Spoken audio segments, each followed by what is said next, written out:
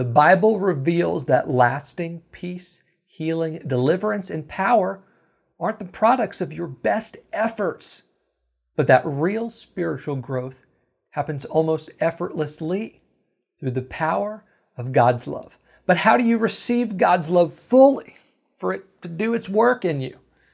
Well, I have 3 revelations that are sure to help.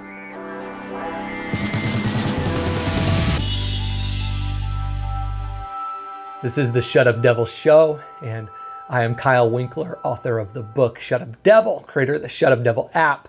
I'm all about shutting down the lies and the struggles that keep you from thriving in God's design for your life, and I'm here to do it every single week with a live online audience. And if you haven't yet, I'd love for you to join me live on Thursdays at 8 p.m. Central at kylewinkler.org/live. What more do I have to do? That's what I begged God to know in desperation about a decade after I dove head first into the faith. It came at a time when I was feeling more cheated than satisfied with the Christian life, and I'll get to that. But when I say that I dove head first into the faith, I'm not exaggerating.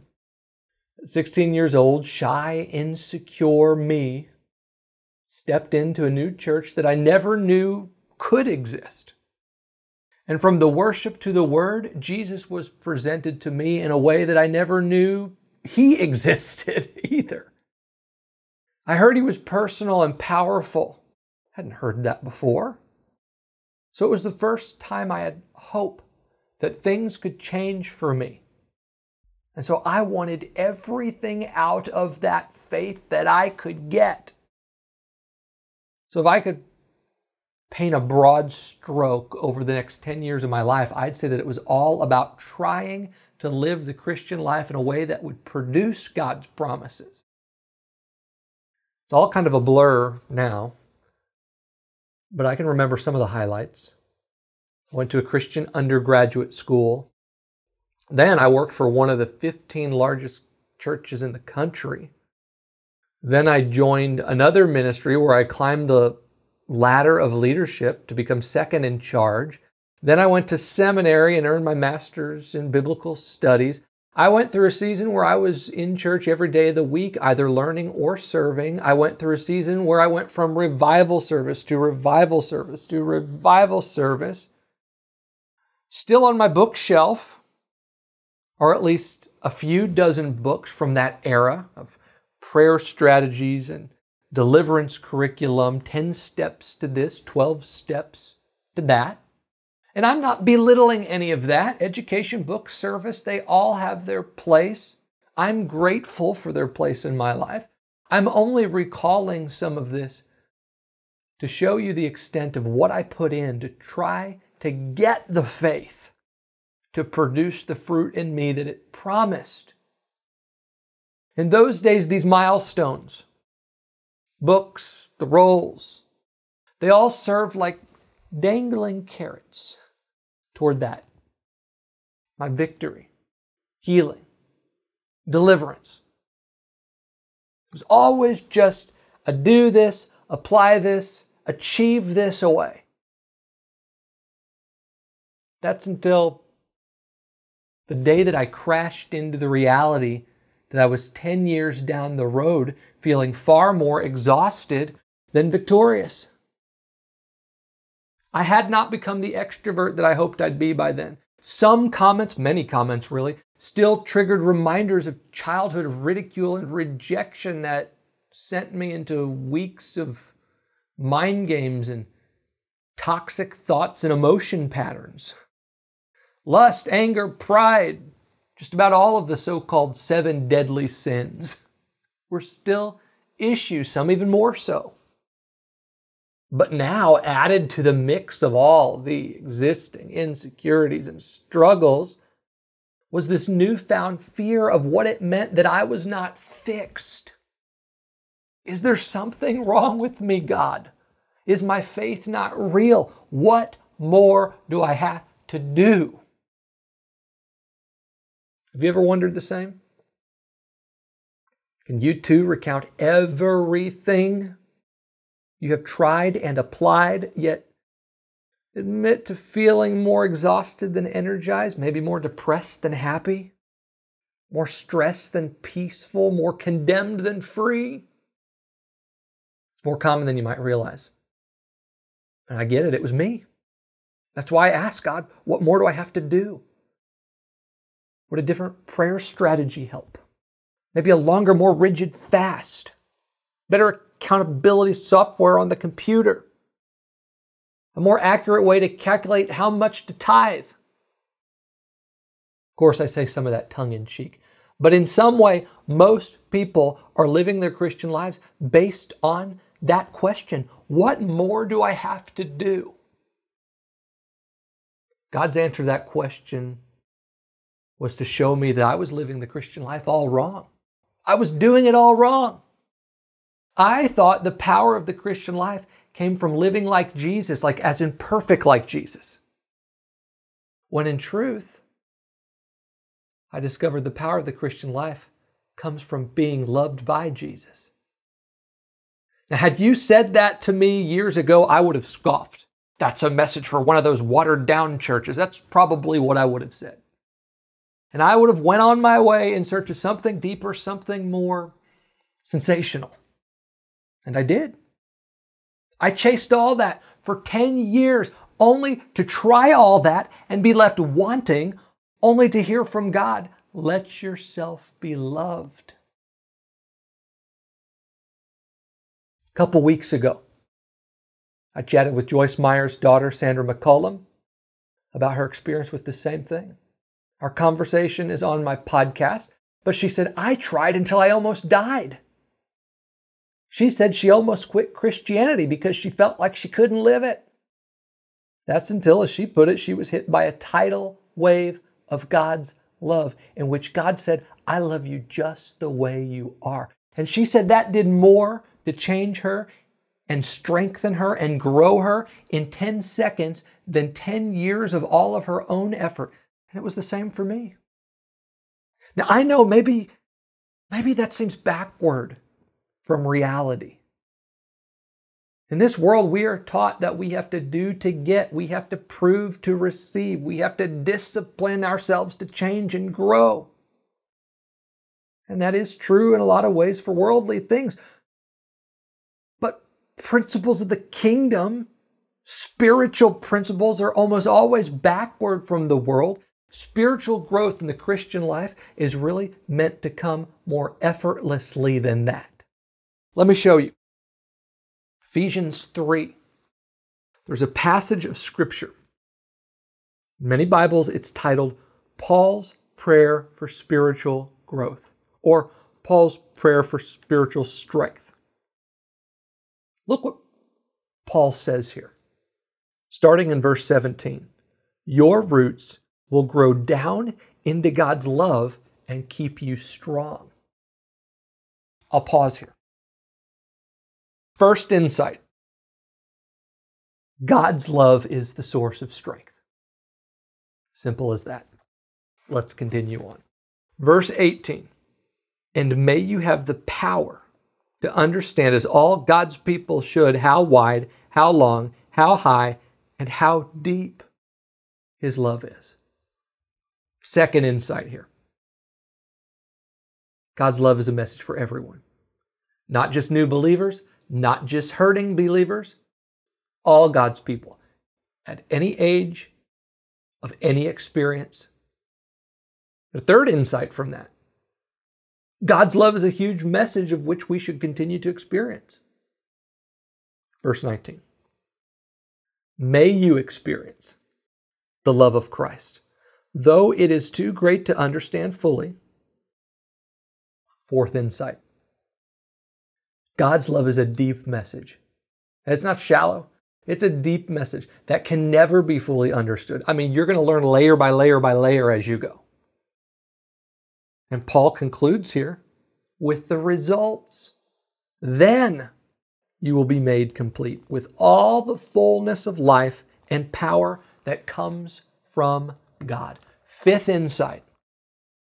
God's love is the source of satisfaction, peace, joy, and all the power that comes from God. So get this.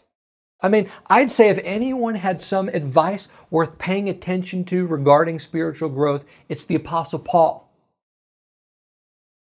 Yet in his prayer for spiritual growth and strength, he doesn't give a multi-step plan. He doesn't say practice this or work on that. He doesn't even mention lifting a finger.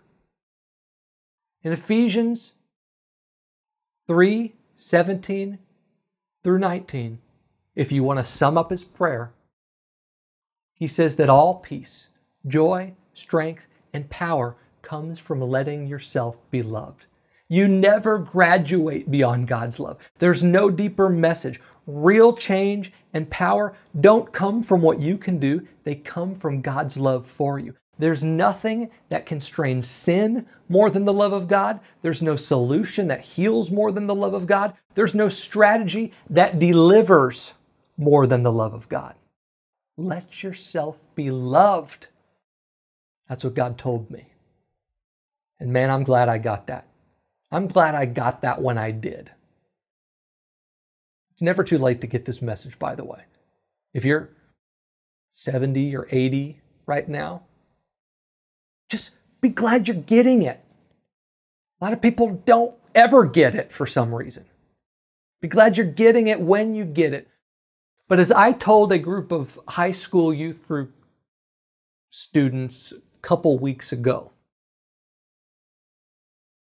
if I could go back to their age and give myself advice, it would be to prioritize the love of God, to not graduate beyond it, as I said. That would have saved me a whole lot of grief, shame, and mind games. Now, I'm sure. I know that people did tell me that back then. But I brushed it off as elementary.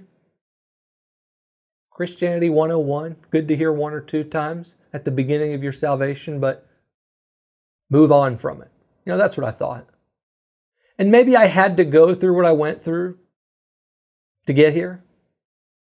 I mean, maybe I had to do all that stuff to really appreciate where I am now. I mean, that is, after all, what law is meant to do. That's its purpose. All the do's and the don'ts in the Old Testaments weren't meant to be the source of peace, joy, strength, and power. They were meant to bring people to the end of themselves, basically to exhaust themselves, to realize their need for God Himself, to depend upon Him for their strength and salvation. I recently caught a bunch of flack on TikTok for saying this, but I stand by it. No Pharisees, no Sadducees, no wouldn't sees or couldn't sees are going to change my mind.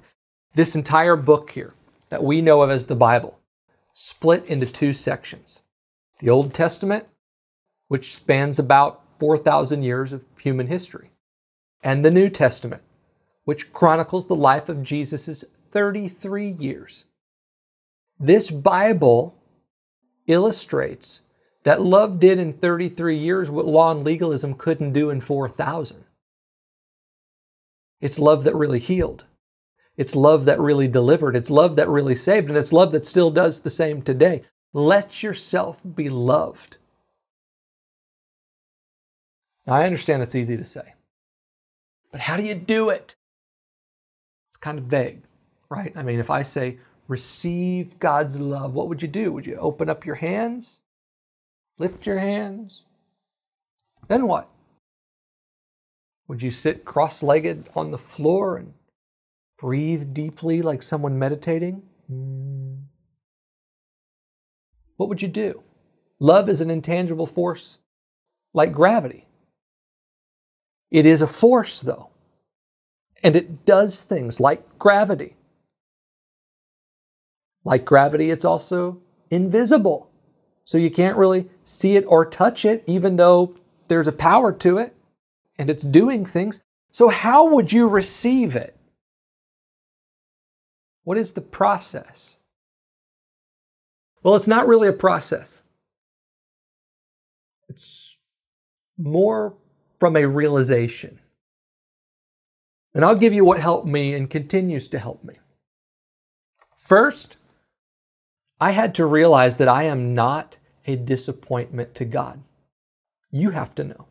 You are not a disappointment to God. Because believing you are a disappointment to God is an absolute love blocker. If you think that your every flaw and failure keeps God from loving you, then you'll likely enter performance mode trying to overcome those flaws and failures.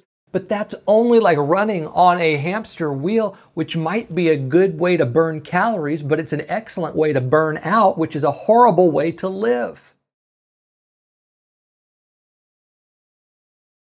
Dictionary definition of disappointed. Here it is. Sad or displeased because someone has failed to fulfill expectations. Listen to me. You know that God is all-knowing, right? That's called omniscient. Like nothing ever dawns on God. Nothing surprises him. He's so all-knowing that even he knows every possible outcome, even every possible choice of everyone. And when it comes to your life, well before you were born, he knew the things you'd do and what would happen to you after you were born.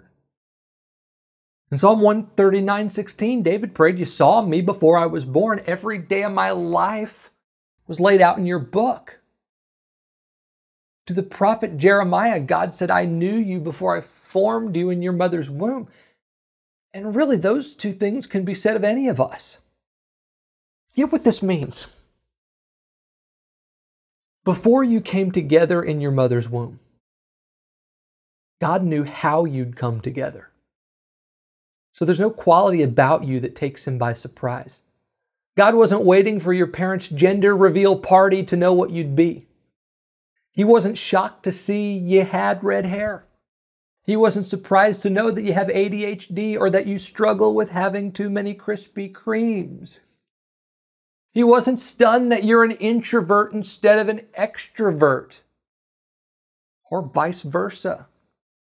God's expectations about you were set well before your conception, so he can't be. He's not disappointed about how you turned out. And because he saw your days recorded in his book, he's not surprised by all the steps and missteps that got you here. He wasn't bummed out when you failed that test because you chose to play video games instead of studying. He didn't wear out his heavenly loafers from pacing back and forth, waiting to see if you'd choose to go to church on Sunday or stay in bed with Pastor Pillow and Sister Sheets, who apparently are in revival these days. He wasn't traumatized when you made that desperate choice that's haunted you with shame ever since. No, before you were born, he saw all those choices in his book. The good, the bad, and the ugly. He knew what he was getting when he made you. So he can't be disappointed in what you've done since he made you.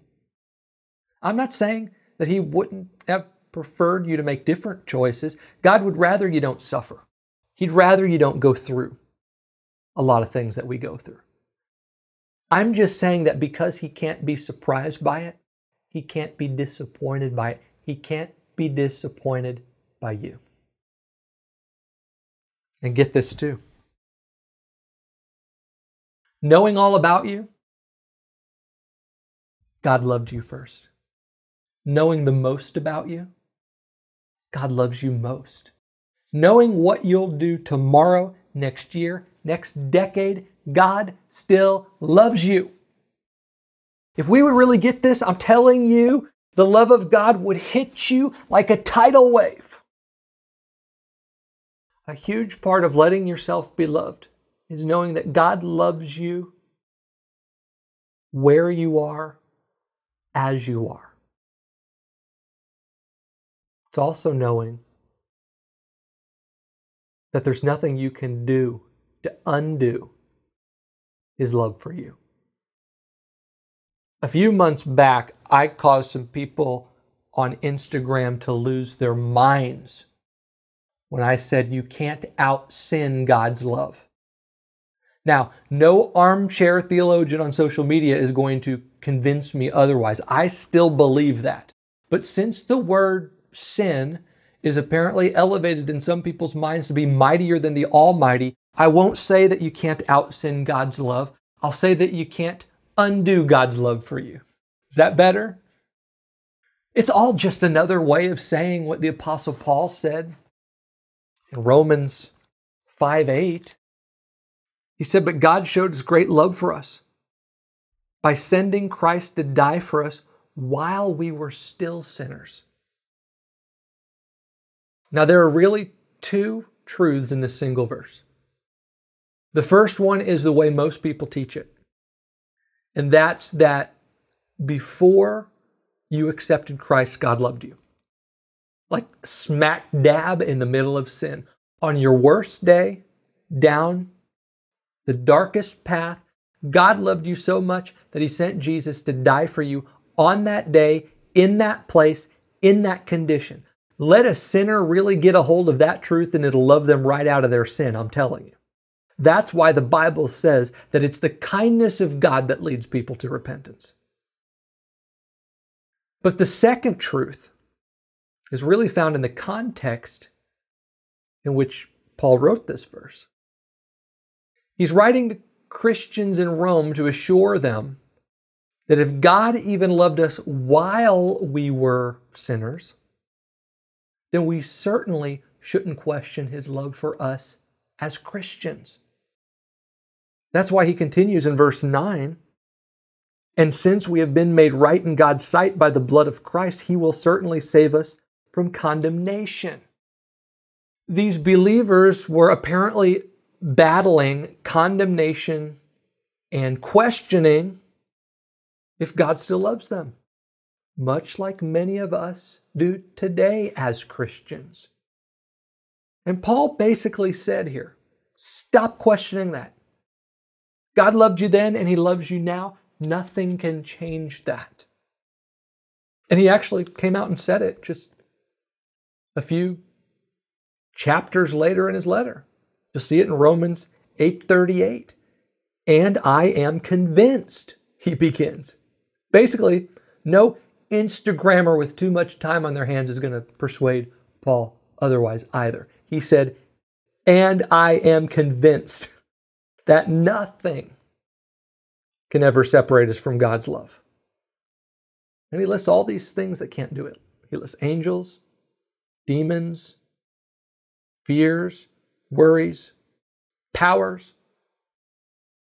None of it, he says, can get between you and God's love for you. I just put it plainly always. That means no person, no past, no battle, no sin, no symptom, no struggle, nothing. You simply can't out-sin God's love for you. And I said what I said I wasn't going to say.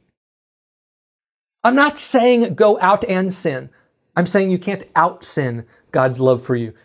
You can't undo God's love for you. This isn't saying you have a license to sin, but it is unashamedly saying you have a license to be loved as a human being who every day falls short of the glory of God. And that's just Bible. If you get that, you'll naturally have more power against sin than any willpower, than any muscle or might could ever produce. Letting yourself be loved is also remembering that when you do blow it, when you do fall head first into something you aren't proud of, you don't have to beat yourself up with condemnation, but you can pick yourself up with the reminder, God loves me. You know, that right there, that sentence, that single sentence that you can pick yourself up with the reminder, God loves me, that describes repentance more than all the words in the most fire and brimstone messages you've ever heard. Repentance isn't about slugging yourself up to the altar every week to pay for your sin in tears or beg God to forgive you just one more time, Lord. Will you do it one more time? But repentance is remembering that He did forgive you because He loves you, and then letting that empower you to change directions. And if you think about it, this has been the key to spiritual power since the beginning. Adam and Eve fell. They cowered and hid in shame. That's what guilt does. Guilt doesn't empower you, it causes you to hide. It depowers you. But God pursued them. And He brought them out. He stood them back up. And they stepped out of their shame and went on to create a family. David had an affair with Bathsheba, then plotted to have her husband murdered. His prayer after that, what he said after that, is found in Psalm 51. Look at this. David says, "Have mercy, O God, because of your unfailing love." He recognizes God's love. He goes on, gets to verse 12. Look what he prays. "Restore to me the joy of your salvation and make me willing to obey you." You see, it's the joy of salvation, which is experienced by God's love. I mean, that is what the joy of salvation is. It's knowing that you are loved by God. He says that is what will empower him to obey. That's what it does. He lived his life empowered by the joy that comes from knowing God's love. And that was before Jesus died for sin. In the New Testament, Peter denied Jesus 3 times. Not good, but not a surprise to God either. Jesus told him that he would, yet he still did it. But knowing what the cross did, and having been with Jesus after the cross,